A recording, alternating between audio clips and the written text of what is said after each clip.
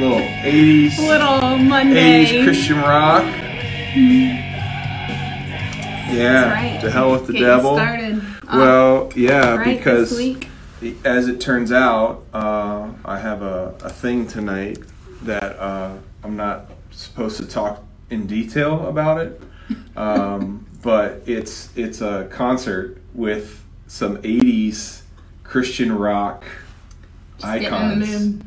Yeah, so it's kind of weird. Like it's all like kind of before my time. But John Schlitt, who is the lead, was a leader of Petra in the '80s, and then a guy from I think the band's Whiteheart or something, Billy something.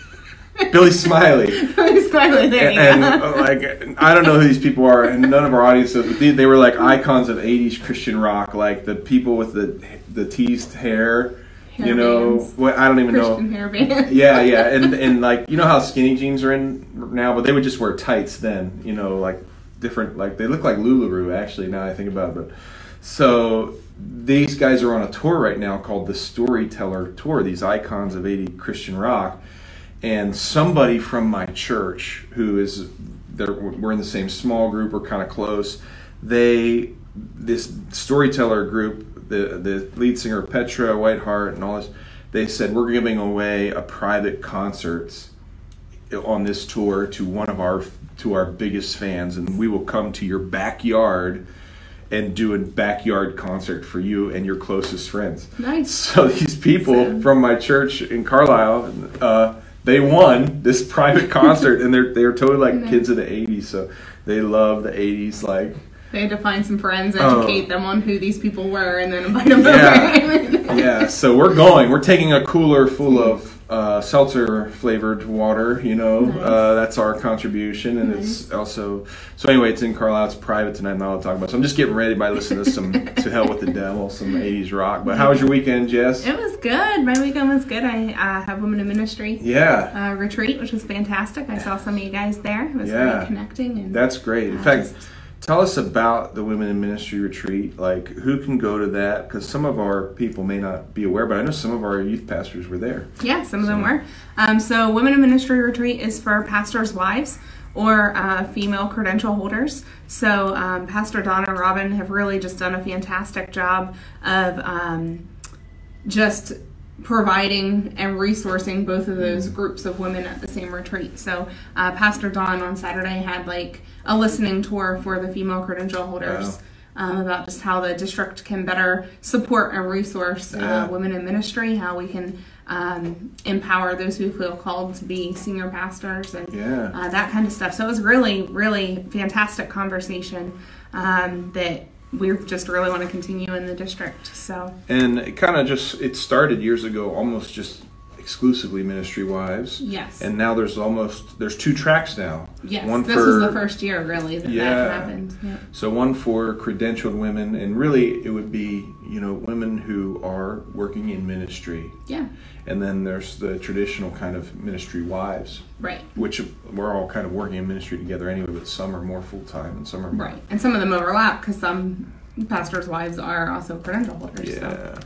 Yep. So fantastic. Well, I had a amazing event I went to Friday night. It was a 5th quarter. It was in New Holland, Pennsylvania, Lighthouse Assembly of God. Yeah. And Scott Gray is the youth pastor there. It's where Joe Calley was before he became our Youth Alive missionary. And so Scott's there now, but they started doing these 5th quarters under Joe, which is like you used to do 5th quarters. You used to hear about those a lot in the 80s. Like after the local high school football game, you open up the church building, parking lot, whatever. So these guys, I mean, I don't know how far they are from the stadium, but it's at least half a mile. And students stream from the football game into the church's parking lot. That's and awesome. They rope it off. They have like one of those big inflatable arches, so everybody has to pass through. They had almost 360 people, students at their 5th quarter. And these are students who don't normally come to church. Yeah. And I actually preached from the roof. I was going to ask, do they share the gospel? Yeah, they do. Just a 10-minute 10-minute message, and actually Landon Ritchie, who's the pastor's son, was like, "Don't you have notes?" I'm like, "Bro, it's 10 minutes. I got this. I'm going to tell a story. 10 minutes, share the gospel with people who don't normally go to church. Yeah. You better tell a story. It better be funny or entertaining or engaging, and then get quick to the truth." And so that's awesome. what we did. So, but it just like made me think, about the things that we measure in church, like attendance, giving, etc.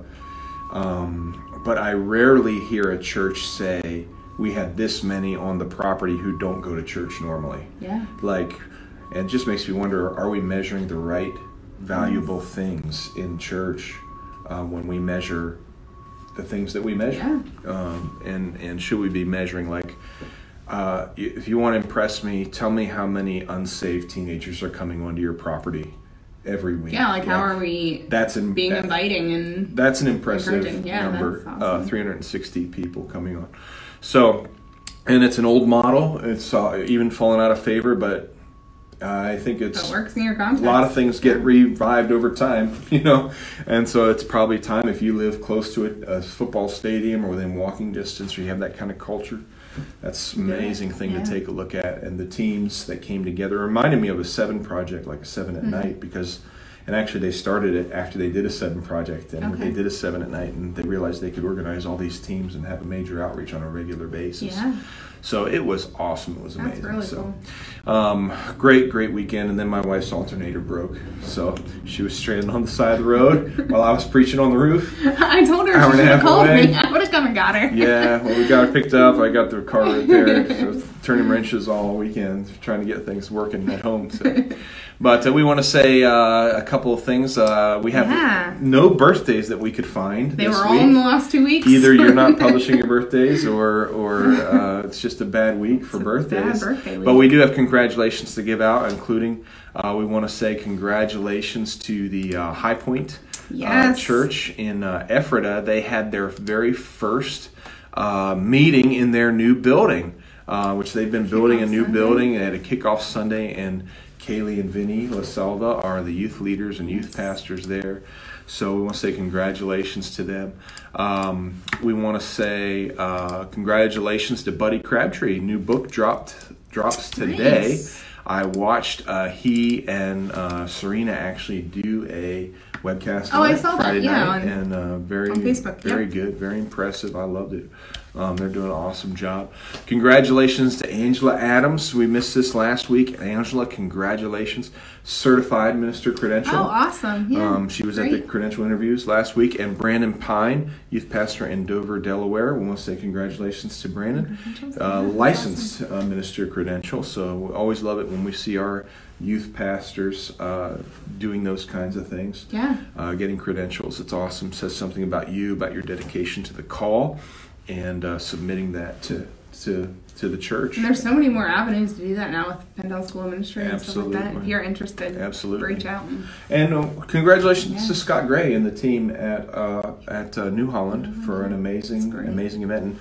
And Brad said that would be a great Buildcast topic, and actually we've already talked with Joe about making this a Buildcast. Yeah. I'd like to see it developed into kind of a simple how-to document. Hey, here's a lot of considerations. I mean, 350 teenagers, any number of hundreds of teenagers coming into your area, facility, property that don't normally go to church. You can imagine they're coordinating with police. They're coordinating not with necessarily with chaperones. neighbors because there's sound that's blasting. It's 10 o'clock at night. And so a couple moving pieces, but just an amazing thing. So that is actually, Brad, one of the things we want to do.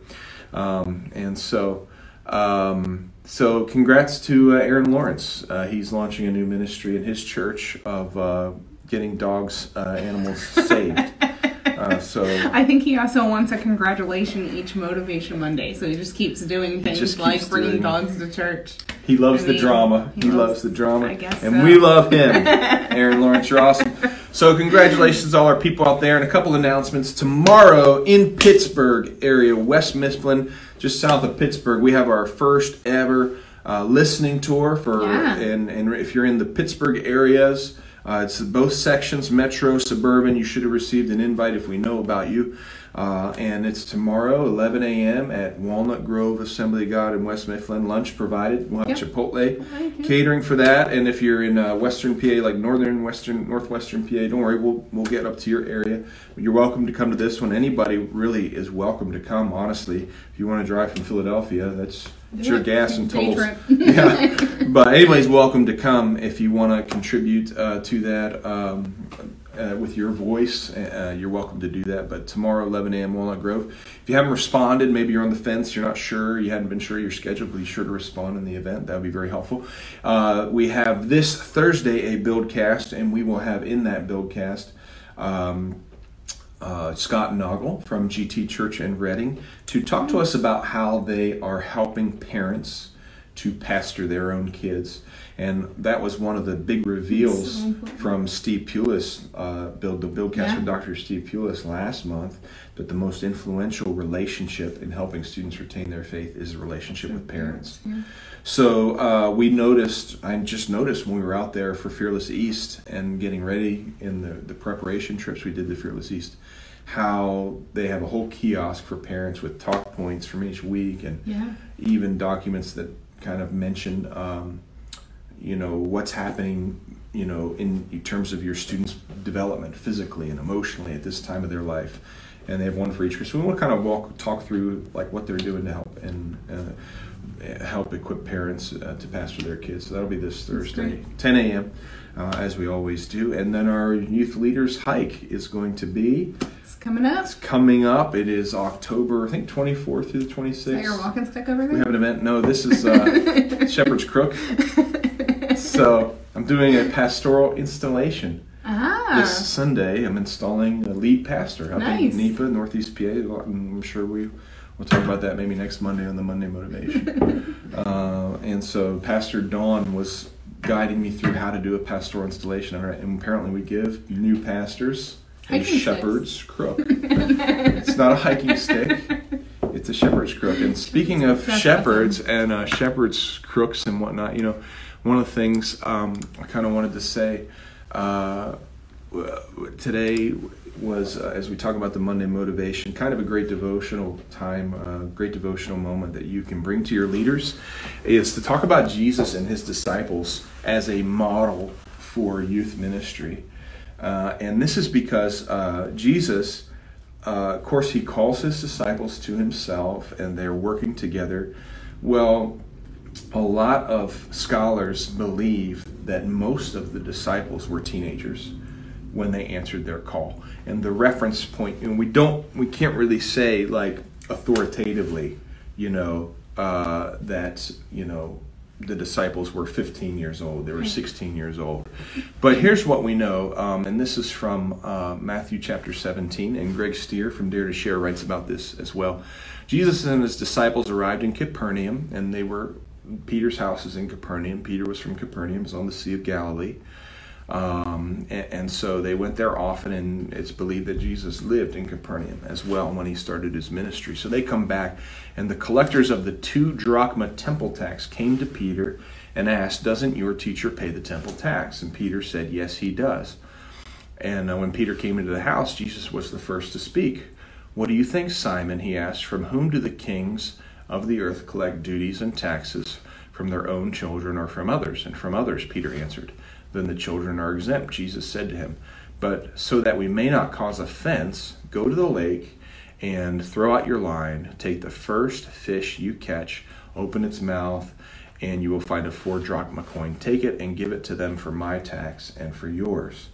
And so there's a lot of wisdom here about how God provides and this coin in the fish's mouth. But in the details are this, that Jesus and his disciples come to Capernaum.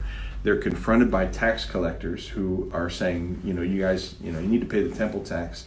And Jesus, who could make 24 drachmas appear in a fish's mouth, instead of making 24 appear, makes 4 appear just for him and for Peter. And what scholars kind of take from that is, if all the disciples were there, they only had to pay the tax for Jesus and Peter, because the tax only applied to males under the age of 18. Which means the rest of Jesus' disciples, Right. if they were all there, which it says he and his disciples came into Capernaum and the tax collectors came to them, means they were under the age of 18, which means Jesus is the first youth pastor Yeah. in the New Testament that we know of.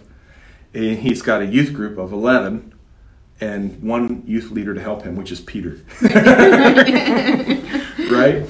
And so great. This is a great just devotion to use, that Jesus himself was working with teenagers. Yeah. We often hear about Jesus with the children. He says, suffer the children that come to me, and if you make a child sin, it'd be better for you to have a millstone tied around your neck. So we know about Jesus and children, but we don't hear about Jesus and teenagers. Well, Jesus' disciples were probably teenagers themselves. Yeah. And then they went out after Jesus' resurrection, and they shaped the Western world for the next, until we're living now, over 2,000 years. And so God works through teenagers. God moves through teenagers, and the work you're doing week in, week out, youth pastor, youth leader with teenagers, is super valuable, super helpful. And Jess, you're a youth pastor also. Yeah. Keep up the good work. Keep at it. It's worthwhile, and I'm naive enough or spirit-led enough to believe still that teenagers can change culture and shape the world, just as the disciples did in Jesus' time. So keep up the good work, and let's pray for our leaders. And one more thing I wanted to announce is Corinne Baker has a vision that I'm on board with, which is a vision to create a new approach around human sexuality, sex and dating, purity culture, but also working in sexual abuse. A large percentage of people are sexually abused. And so we're going to start a dialogue towards coming out with some kind of a sermon series, resource for youth ministry.